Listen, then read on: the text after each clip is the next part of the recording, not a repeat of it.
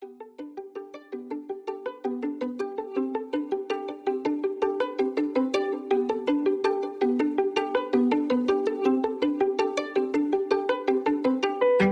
and welcome to the pod. I'm Nathan Fink. I'm Jolyn Drennan, and this is New Hampshire Family Now, a show about building family in the Granite State.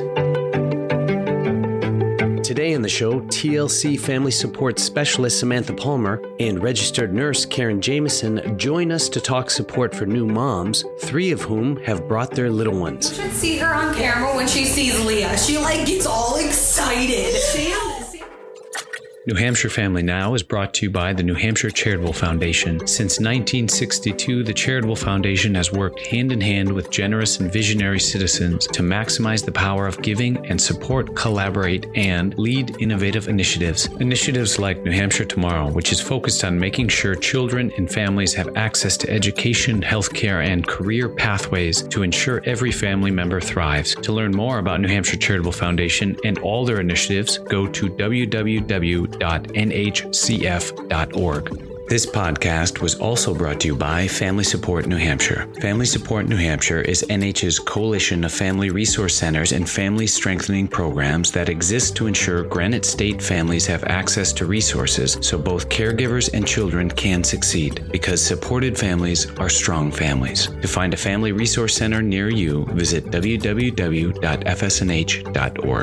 Hey, it's Nathan, co-host of New Hampshire Family Now. I wanted to take a quick break from the show because it occurred to me the other day that I've never asked you to subscribe to this podcast. Subscribing is free, and when you do it, it helps our placement algorithms, making it that much easier for caregivers across New Hampshire to find valuable information and strategies for their families. Also, you'll be alerted when a new episode drops. And if you like the show, leaving a review helps us that much more. So go to wherever you get your podcast, type in New Hampshire Family Now, and as the kids say, smash that subscribe button. I say click it, because if you smash it, then you're going to need a new one. Thank you and enjoy today's podcast. Hello and welcome to the podcast. Today I'm thrilled to welcome family support specialist Samantha Palmer and registered nurse, among other things, Karen Jameson, both of whom work at TLC Family Resource Center in Claremont, New Hampshire. Karen, Sam, welcome to the show. Thanks. Thank you. May is Mental Health Awareness Month, and I know both of you and your organization, you do a lot of work in the community to support wellness of children, caregivers, and families. Can you talk a little bit about the programming at TLC and how it works to support mental health of the families you serve? So our agency is celebrating its 30th anniversary this year. We're super excited about that, and it's undergone so much growth in that time frame. What started out as a small volunteer program has grown into a family resource center with many different programming under our roof. But what has been a constant has been our home visiting program, which matches a family support specialist and a registered nurse to work intensively in the homes with pregnant and parenting families. Go! Thank you! Oh, what a sweetheart!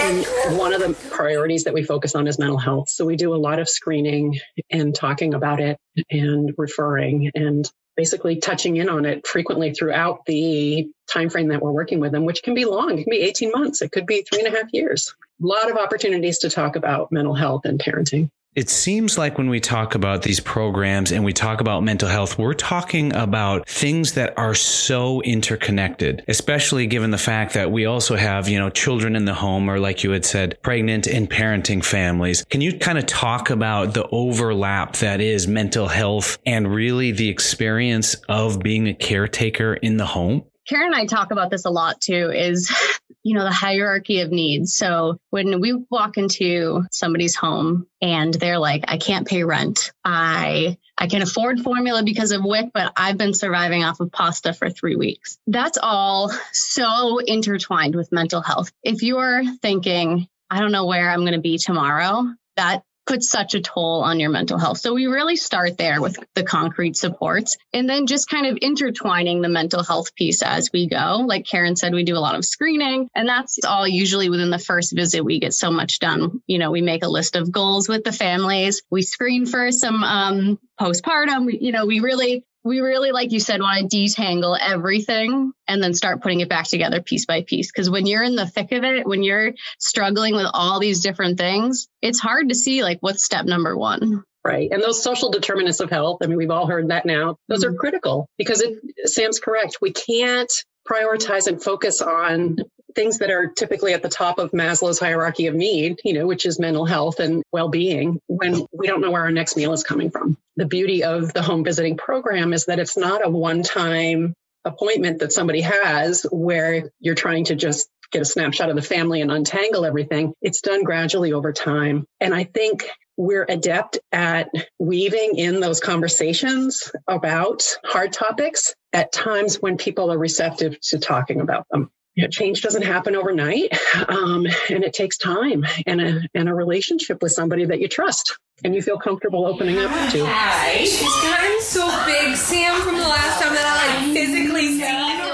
Because it's hard for me not to get frustrated with him when he gets frustrated with her, and he's like, we have almost a full mouth of teeth right now, and I like to bite. Key right there is the relational piece. Because I've been working with some families, 6 months, and 6 months in, the mom's like, oh, actually, I was abused for all these years. All right. So this starts to explain a few things. But if I had met with her just once or twice, we would have never gotten there. I imagine like that relationship, then it allows you to uncover a history of accruing strength. And then you start to see goals met. Is that kind of an experience you find as well? Oh, absolutely. And recognizing that you need to set little short-term achievable goals, because you're correct. You do start to feel, you get a little momentum when you start meeting these goals. But if you just walk in there and say, you got to get housing this week and you got to get this and you got to get a job and you got to get childcare, none of those goals are going to get met in a week. And that starts to feel bad and can be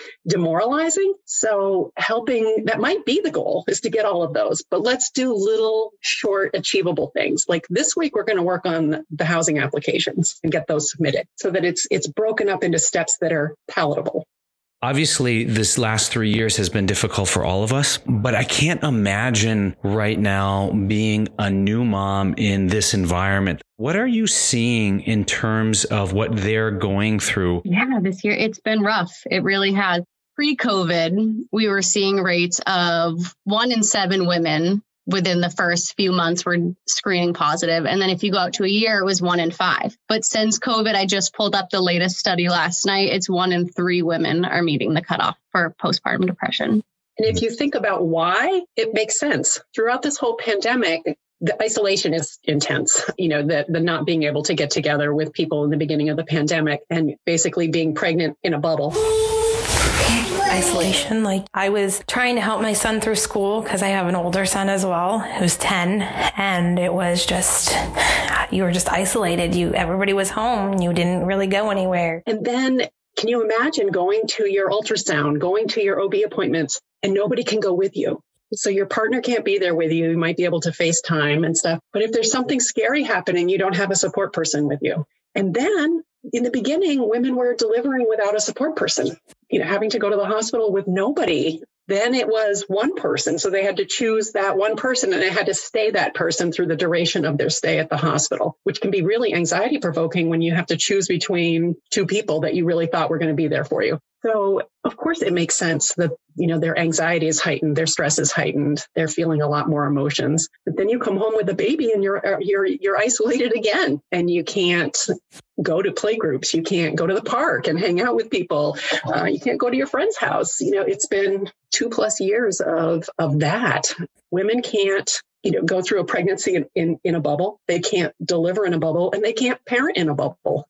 When we talk about postpartum depression, what are we talking about? What does it look like? What are the symptoms? There's a lot to say about this. So postpartum depression is the term that everybody knows and talks about. But really, we started calling it perinatal mood and anxiety disorders. That's the term that's being used in this community now, because it's so much more than depression. It can come out in so many different ways: anxiety, depression, anger, postpartum psychosis. Like, it's a whole range of mood and anxiety disorders that happens prenatally all the way up until a year postpartum.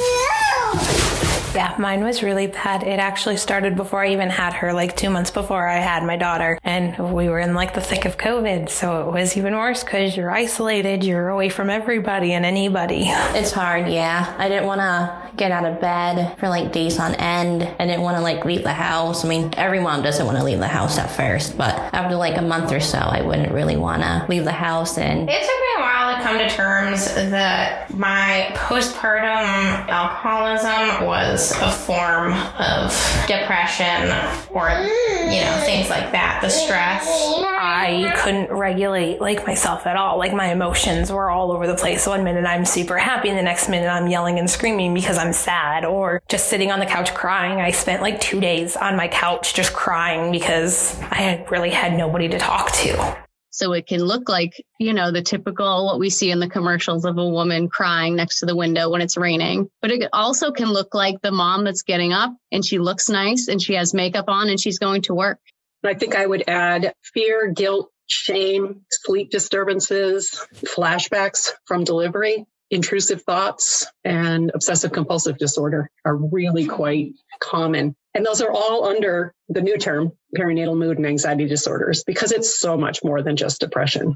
The stats that Sam shared with you about women, 1 in 10 male partners will have a PMAD, and the rate goes higher if their partner has been diagnosed with one. So it impacts not just mom, but the partner and the family and everyone. Now, when I hear you're talking about it in terms of disorder, and my visceral response is I cannot imagine, being in that position of a new mom and then feeling like I had a disorder, like I am disordered in some way, given the expectation that comes with parenting and what we see about parenting, through social media and all of these things. I would imagine that there is a tremendous amount of stigma. I can't imagine just how much pressure that puts and another layer of essentially anxiety over the top of what you're already feeling. Right. That's the guilt and the shame. And that's the silence, because we're not supposed to have these feelings. Society has told us that parenting is natural. Parenting is wonderful. You'll love your baby the minute you see your baby.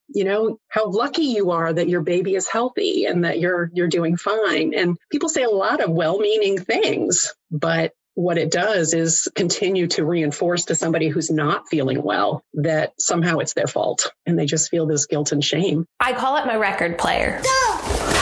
Just starts playing and it's over and over again. It's you're stupid, you're dumb, you're ugly, you're fat, you're this, you're that. Your mind just keeps going and going and going and circling around that. Or you're not a good mom. You did this wrong. You've done that wrong. Like people in the store were like, he's just crying and they all like stare at you for some reason. Because everyone's saying, oh, she looks exhausted. She's rubbing her eyes.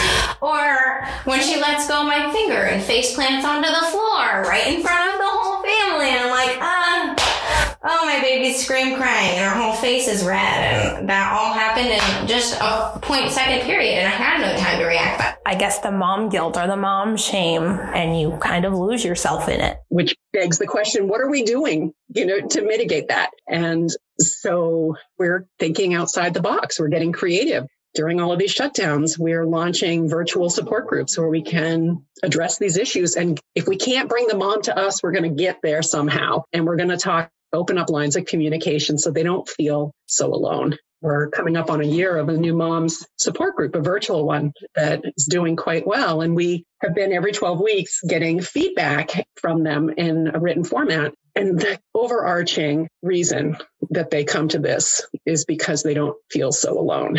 So one of the reasons Sam and I are on this today talking to you is to help shine the spotlight on it. And really the best way that we can help moms is to talk about this and normalize it and take away that shame and the stigma. The facts and the quotes that we have shared with you have come from an organization called Postpartum Support International, which is a great organization. And PSI, as they're known, has a fantastic slogan. You are not alone. You are not to blame. With help, you will be well. It gives me chills when I read it because it's just so powerful. You're not alone. You're not to blame. There is help out there. There's really good help. I hear Sam. Now it's a party. Wow. I miss Sam. She's gotten so big, Sam, from the last time that I during Karen and I's training through PSI here, they recommended a book for moms. I actually have one here. I keep it really close to me. It's called Good Moms Have Scary Thoughts. And it has these cartoons. And so it's like super easy to read and flip through. They have these thought bubbles of these mom cartoons, and it talks about intrusive thoughts and scary thoughts and these things that some moms would be so afraid to say out loud. We give these to each mom that joins our group. And we had one mom that came back and was like, thank you so much, because I read that. And then I went to the doctor because I was having thoughts like that and I couldn't say them to anybody because I thought they'd think I was crazy and they'd take my baby. Every time that she walked up the stairs, she thought she was going to drop the baby and crack his head open. And these aren't just fleeting thoughts. They like get stuck in there. And like every time you go up the stairs, you're thinking this. And they're very disturbing to the mom and they want them to go away. Other thoughts, dropping a baby off of a bridge. If you're walking across a bridge, your baby drowning, like really scary, scary things. And they'll visualize it. And this is part of the OCD and anxiety that can come after. Right. And they cause such anxiety and panic in moms, but they also cause this vicious cycle of fear and silence because they don't feel safe sharing that these random scary thoughts have popped into their head. And we don't necessarily ask. We don't screen moms for this.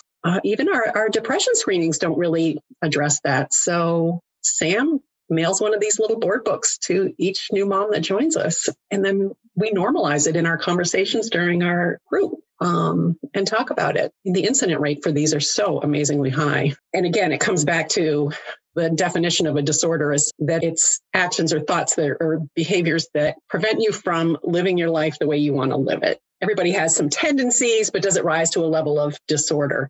I've had so many moms that finally we've gotten to that and they've been able to share it. And then their relief is palpable when they're like, you mean this happens to other moms? And it's like, yes. Yeah. So let's talk about it. Once we can identify it, we can figure out a pathway to treatment. It's just so amazing to hear. Now we're going to take a quick break and be back with Karen Jameson and Samantha Palmer. Don't go anywhere. Many thanks to New Hampshire's Office of Social and Emotional Wellness for sponsoring this podcast. Started within New Hampshire's Department of Education, the Office of Social and Emotional Wellness consolidates policy development and implements projects and programs that are focused on health and wellness with an emphasis on behavioral health of all students, youth, and families. To learn more about the Department of Education and its many programs and approaches, visit www.education.nh.gov. Today's show was also brought to you by Merrimack County Savings Bank, who proudly supports the mission and efforts of New Hampshire Children's Trust. Founded in 1867, Merrimack has served people, businesses, nonprofits, and municipalities in central and southern New Hampshire for over 155 years by treating everyone with care, respect, and compassion. Visit your local offices in Bow, Concord, Contoocook, Hooksett, and Nashua, or go to www.themerrimack.com. This podcast was brought to you by Nixon Peabody, who delivers exceptional legal services for clients in the community by combining high performance, an entrepreneurial spirit, deep engagement, and an unwavering commitment to a culture of collaboration, diversity, and humanity. Nixon Peabody works with universities, hospitals, and nonprofits of every size to maximize impact. For more information, visit nixonpeabody.com. And back to the show. Now, it seems like identification allows for kind of the strength for what comes next. And I'm curious to know, what are some of the different programs or treatments that really help with what comes next after we destigmatize it? And how do we then deal with the intrusive thoughts? So there's three main pillars of treatment that we talk about, which is therapy, medication, and social support. And each treatment will look individualized. So if we can hit like two of those things, we're good. If we find a mom and she's really struggling, we'd say, have you talked to your doctor yet? Yes or no. And then we talk about the options of therapy. We talk about different options of medication and what might be scary to do that or not so scary to do that. Yeah. And then we try to build up their social support. Karen has this really awesome activity that I've stolen 100 times now. You have the mom trace her hand, and each little finger, you put a name and number of somebody you can call when you're feeling really low. And one of them has to be someone you can call at 2 a.m. And so you slap that on the fridge. And so it's a visual reminder of, all right, I got to call somebody. Yeah. So one of the things that we really want to be aware of is that we're not doing what's called screening without linkage. If we just start having everybody screen for perinatal mood and anxiety disorders without a comfort with that and without an understanding of what to do if somebody scores, we're kind of defeating the purpose. There is a push right now, which I absolutely love, for women to be screened during their baby's child checks, because we know they go to the doctor what feels like every other day for the first couple of months. I mean, it's not that frequent, but it feels that way. They're there. So that's some pediatric providers are starting to do that. What I see is happening, and I'm thrilled about, is that they're not just screening and then going, okay, but they have done the work. They know what to do if somebody screens positive, and they have researched who in their community are up on perinatal mood and anxiety disorders. So, and who they should refer to. So they've ensured that there's that linkage. We've got to have that linkage. One of the things that I talk about as soon as I meet with somebody and they identify that they're not feeling so hot is a sleep assessment. And I'll say to them, there's a reason sleep deprivation is a form of torture. Like, you can go so long with getting an 1.5-hour block of sleep or a 2-hour block of sleep and then being up and then another 2-hour block of sleep. You can only do that for so long before the wheels come off the bus. And a lot of sleep deprivation, chronic sleep deprivation, can mimic the symptoms of postpartum perinatal mood and anxiety disorders. If you think about your own self when you're tired, more irritated, more likely to blow up at somebody that's asking you something. You're frustrated more easily, all of these things. And everything seems insurmountable when you're exhausted. What research has shown is that you really need to have a 4-hour block of sleep and then a few small naps to have that quality restorative sleep. You may not get that in the first few weeks, but at some point that's got to happen. And then if it's not, what do we need to do to make it happen? If you're breastfeeding, can we pump a little bit and then can somebody else feed the baby so you can get that 4-hour block if the baby's every 2 hours? After a couple of those, do things look a little different? Do you feel a little bit, more resilient? It's so interesting. My wife and I just had this conversation yesterday because the sleep conversation, because we haven't been getting it. And it feels like the wheels, even with kids who are now well progressed through that period, it changes everything about your experience to those around you, including the children in your care. So it's really good to hear that. Yeah, it's 100%. And it's not just a newborn thing. Not everybody has children that sleep 12 hours straight at night. We all think that once we get through 6 weeks or 8 weeks, things get better, and it's teething, interruptions and, illnesses or children that just don't sleep well, and how it impacts your ability to function is profound. Yeah. Now, if somebody out there is hearing this and they're identifying with what you're saying, what advice would you give them? I would say for them to reach out to someone they trust and share. That we're kind of experiencing the same thing. Talk about it to anybody that you feel comfortable with. If you have a family and you eat dinner with them, do like a positive and negative of the day. One of the reasons we do so many screenings is because it's really hard to be the person that's not feeling well and to reach out to somebody and say, I'm not feeling well. That takes a lot of courage and strength. But answering questions on a form is easier. I have found that women just won't say it, but they'll answer it on paper, and then we can have really good conversations about it. And sometimes I will give them copies of their depression screening because they'll say, I'm going to make an appointment and I'm going to go see my doctor, but I don't know how to start the conversation. And I'm like, just take this with you and hand it to them. And they'll look at it and go, hey, we got to talk, So, and it works because it's a great starting point. They don't have to make themselves vulnerable and say, this is what's going on. But if they're not in a position to do that, or they're not being screened, to find somebody that they feel safe with and that they trust and that can just start that process with them. Not for them, but with them. Samantha, Karen, thank you so much for joining us today. I really appreciate the discussion and all that you do on behalf of families in New Hampshire. So thank you so much. Thank you. Thank you so much for having us. To learn more about TLC Family Resource Center and all of their programming, go to www.tlcfamilyrc.org. That's tlcfamilyrc.org. So cute. You're what we call bad birth control. Many thanks to the Samuel P. Hunt Foundation for sponsoring this podcast. Established in 1951, Samuel P. Hunt Foundation is a Manchester-based, independent nonprofit that provides grants primarily for the arts, children and youth services, faith-based organizations, educational institutions, healthcare, and human services. Today's show was also brought to you by the Children's Hospital at Dartmouth-Hitchcock and the Child Advocacy and Protection Program, a multidisciplinary program with the Children's Hospital established to evaluate and provide integrative care to suspected victims of child maltreatment. Together, a team of physicians, advanced practice registered nurses, social workers, nurses, and child life specialists work to provide consultation and evaluations of children who are suspected victims of abuse, so to serve in the best interest of children and families at multiple levels of prevention. For more information about Children's Hospital at Dartmouth-Hitchcock and the Child Advocacy Protection Program, visit www.chadkids.org/child-advocacy. New Hampshire Family Now is listed on Apple Podcasts, Spotify, Google Podcasts, Amazon Music, Stitcher, iHeartRadio, and more. Listen wherever you get your podcasts or ask your smart speaker to play New Hampshire Family Now.